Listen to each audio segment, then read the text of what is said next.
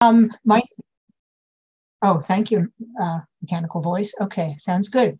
My name is Carol, and I am a compulsive overeater, and I am very, very grateful to be sharing at any meeting, and this Century 100-pounder meeting in particular, because I most definitely qualify. By the grace of God, I've been abstinent over 35 years. I recently heard someone say something in a meeting that I used to hear all the time. People would introduce themselves when I was new this way, so it reminded me of how important it is to say that abstinence is the most important thing in my life without exception, because it is my life. Without it, I have many other things because of the gift of abstinence. And without that, my life is based on that. I'm not scared I'll lose it, but I also never want to take it for granted. And yes, I qualify for this meeting in particular. When I came in at age 28, I weighed about 300 pounds. I say about because I didn't stand on the scale long enough for the numbers to stop moving. Now, this was the day of analog scales, not the ones that yell at you and give you unnervingly accurate information. But it was easy to sort of not really pay attention. Other than at the doctor's office, I didn't really know what my weight was. So I approximately released, by the grace of God, something like 130 to 150 pounds. Could everyone mute if they don't mind? Thank you. Appreciate that. Thank you. Anyway, and this meeting was the Century meetings, and also this Tuesday night meeting. I don't know where you all used to meet live, but I remember going out on the avenues because I'm in the East Bay now, but I came into a program in San Francisco. It was really important. The first couple, my sponsor was not a 100-pounder, but the first couple of people who came up to me at meetings and were very slim and said, one woman, one man, that they used to be 100 pounds overweight, gave me such hope. And I had seen, as we all probably did, like a lot of before and after pictures and commercial diets, and that just turned me off. I hated it. There was something very different here. There was no ego, no bragging. It was all about service, offering hope to someone who they could see was suffering. And they told me about this Century meeting and explained what that was. And at that point, I was very blessed because I was early in recovery and just filled with the joy of not having to eat compulsively. So I wasn't resentful at them saying this. It broke my denial now. I remember thinking, wow, oh yeah, that's right. I guess I am more than 100 pounds overweight. I'd never let myself think about it before. And so coming to a meeting like this, where people shared my experience, was extremely helpful. So let me pull back a little bit, what it was like. I was always overweight, probably like a lot of us. I perceive myself as hugely obese. When I look back at pictures of myself as a child or even a preteen, that was not true. Overweight probably, but not obese. But what was true is that I always had an unhealthy, very unhealthy relationship with food. And maybe that's why I thought of myself as so large, because I knew somehow that I wanted to eat as a way to get me to that weight, or I was compelled to eat in that kind of a way. So the disease, that unhealthy relationship with food, sneaking, hiding food, binging, and that freedom, I think, I wrongly associated with eating. Now that's slavery. But like when I was old enough to earn my own money, babysitting, I could buy junk food. Or when I was old enough for my parents to leave me at home alone, that meant more binging, so that's a very crazy and wrong idea of freedom.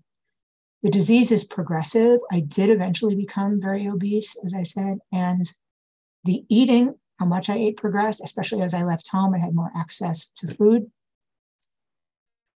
And the diet attempts became less and less successful, isn't the right word, but, less and more insane.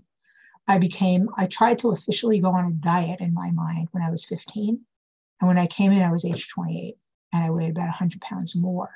Now, if you look at that objectively, you think, oh, maybe this dieting thing isn't working. But when I was in it, I had no idea that was happening, none. I was always pretending to be on a diet, or the diet that was going to start Monday, or I'd make up crazy rules like calorie is XYZ calories for this food. And then I decided to eat a second one. So I suddenly reduced. That was really only XYZ minus 50. Like, I know I'm not dumb. I know that calories don't dissipate once you've eaten them, but it was just a sign of how sick I was and could be without this program. And it's very demoralizing to that constant thing. And it's not only that I was like something close to 150 pounds overweight at age 28. This disease is progressive. I was steadily gaining. It always gets worse, never better. For some people, it may not manifest in weight. It did for me. Also about weight, I can talk about this here as a Sentry meeting. The weight is a terrible thing. Many of us have had the experience to know that. It causes physical pain. It felt humiliating. I woke up choking for breath and I was only 28. I later learned that's called sleep apnea. So weight is terrible. That's only the second worst thing about this disease. For me, the number one worst thing is the food itself and the compulsion to eat it. You know, sometimes I would give myself permission to eat anything because it wasn't yet the first Monday in whatever day or, you know, when the official diet was going to start. So I'd go into a store and give myself permission to get anything, but it's like nothing could feed my Jones anymore when it got really bad. I would often walk out of the store without buying anything, but I wasn't free. I wasn't free because I was being driven by food. And I bet I'm not the only person here who had this idea, oh, if they only invented something like a pill, you could eat anything you wanted and be a normal weight, that would be so great. I now know that would be hell because the food itself is hell. To be driven by the food like that is hell. If it didn't manifest in weight, it would manifest in some other kind of destructive way. On the other side of this, I have this picture of myself 2 weeks absent, or I wish I can't find it. It must be somewhere. But I used to hand it around with my pictures when I handed pictures out in in-person meetings. I'm only 2 weeks absent, so there's no visible, I was still very heavy. You know, I still was very large. It was too short a time for my weight to change. But I'm looking right at the camera and smiling, which never happened to the extent I even let people take pictures of me. Something had shifted. There was a monkey off my back, which I didn't even know was on there until it got off. So that was really the miracle.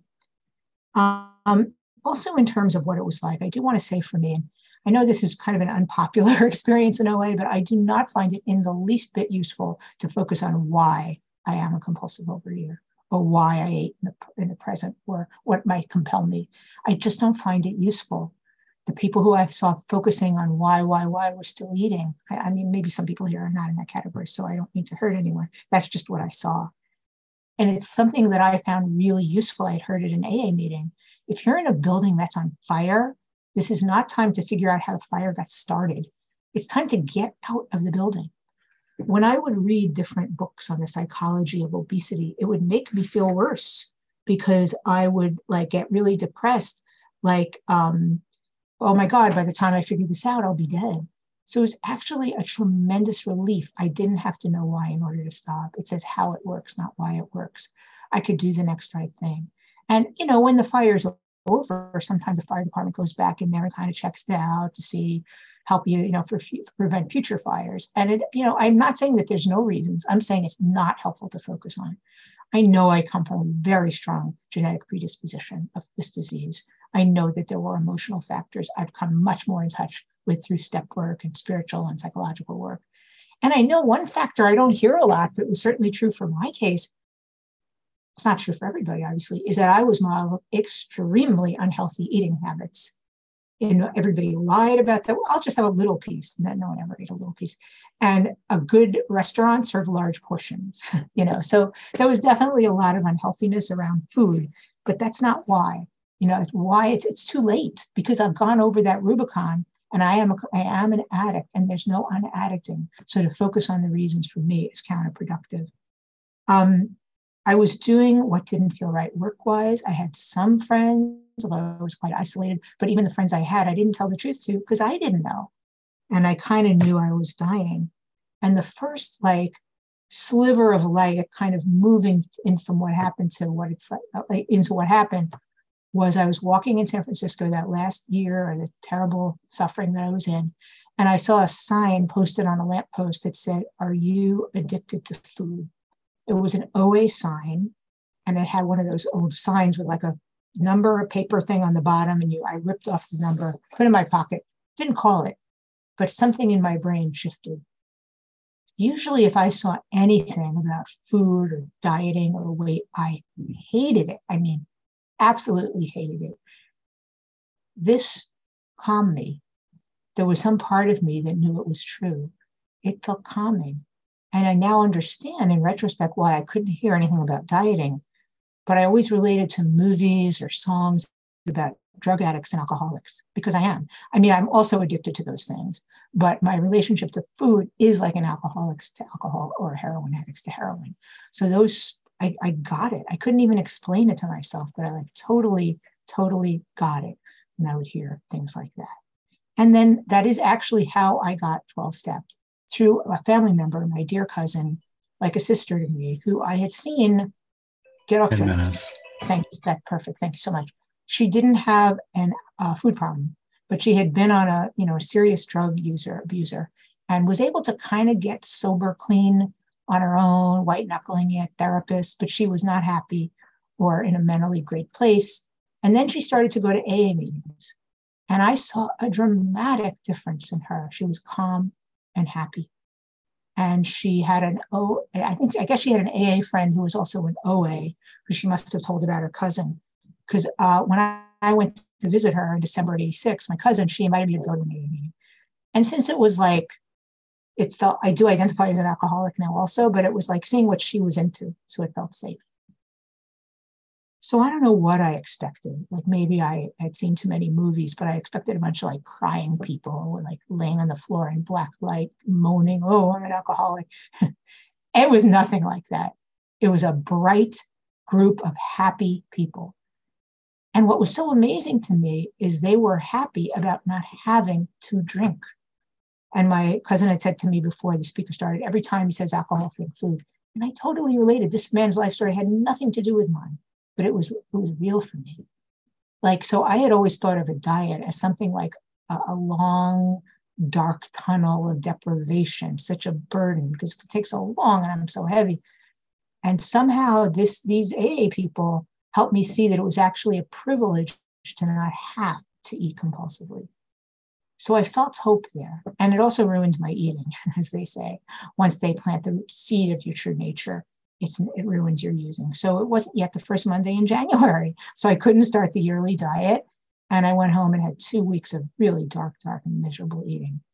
But I used the fake energy of first January of 5th, which was of '87, first Monday, to come into the meetings, And maybe, it may be fake, but it got me in the door. And something happened that day that I really can't explain. Before that, I could not walk across the room without eating. And I haven't had to live that way since. And there's a way that I can describe it that makes it sound magical. It's not. Like someone would say, "Oh, yes, she was struck abstinent, I won't." It actually makes me feel bad, as if like I got something. No, things happened. One of the things that happened that super helped me, I'm glad we don't have required food plans, but it was helpful to me. There was a suggestion. They read from this little card the first night. We suggest 3 meals a day, nothing in between, and abstaining from your personal binge foods. And that day, I had not eaten breakfast and lunch. I often didn't eat breakfast or lunch, but I was 300 pounds because once I didn't also had a long hour job, and I tried not to eat in front of people. So I basically just started to eat when I got home or all day on weekends, and I just kept eating. So this day, I'd had like no breakfast or lunch, but a semi-healthy dinner, and I went home and didn't eat again. Probably the first time I had eaten after dinner since I was a little child and had any say over my eating.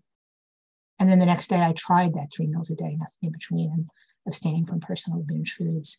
My food plan got refined later, that it became more detailed than that. But I'm so grateful for that impetus to just start, because the second part is to just seize the willingness I was given. People say consult a nutritionist, that's fine, but you don't have to wait for that to start. Get the details later. But it was so basically what happened is that by the grace of God, I got released from toxic foods, the extreme toxic, obese creating foods. And then other details came later that I needed. But if I wait, that was a gift. It's like seizing the willingness, even if it's just one small thing, whatever anybody's willing to do is really what really, really helped me. And one of the reasons I know it's a gift is that I didn't feel deprived. It felt like, it still feels like a privilege. Okay, another part that I think is important as I move into what happened into what it's like now. When I first got abstinent, especially that first year, there was really intense emotional withdrawal from food. I was kind of probably not so certifiable that first year. And I was so blessed to have a wonderful sponsor and other timer. So I would just call up and go, and they'd say, yes, yes, dear, you're doing fine. You know, my sponsor would say to me, if you were 6 months off heroin, you'd feel grateful that you could get out of bed and tie your shoes. And I was essentially 6 months off heroin. My old friend Bill, God rest his soul, used to say that food was like heroin, and he was clean of heroin. It's an M blank F blanker, you know. And it's true for me. And thank God I don't have to live that way. So that was like normal. And my sponsors helped reassure me this was to be so agitated was a natural reaction to not using. You know, it says in the doctor's opinion, AA Big Book, that the addict not using is restless, irritable, and discontented. So that's a natural state when I'm not using. That can get better through the steps, but it takes time. So the disease plays a trick and says, you see, you're upset, you have to eat. But I was upset because I wasn't eating. That agitation, that edginess is natural. It's not comfortable, but it's natural. And by the grace of God, just having people listen to me and encourage me, just hang out. It's going to get better. And it did.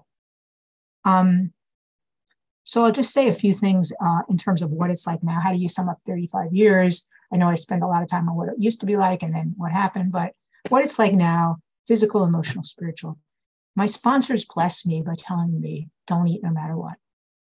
That can sound harsh if you hear it in a certain tone, but please don't hear it as like a drill sergeant barking an order. Hear it as a promise and a blessing. You never have to eat, I was being told, no matter what happens. Lots of shit happens in life, excuse my language. Some I create that really I make worse than it is. Others are really hard things happen to me and everybody else. Really hard things happen to all of us as a group, as a community, which we've unfortunately had to see.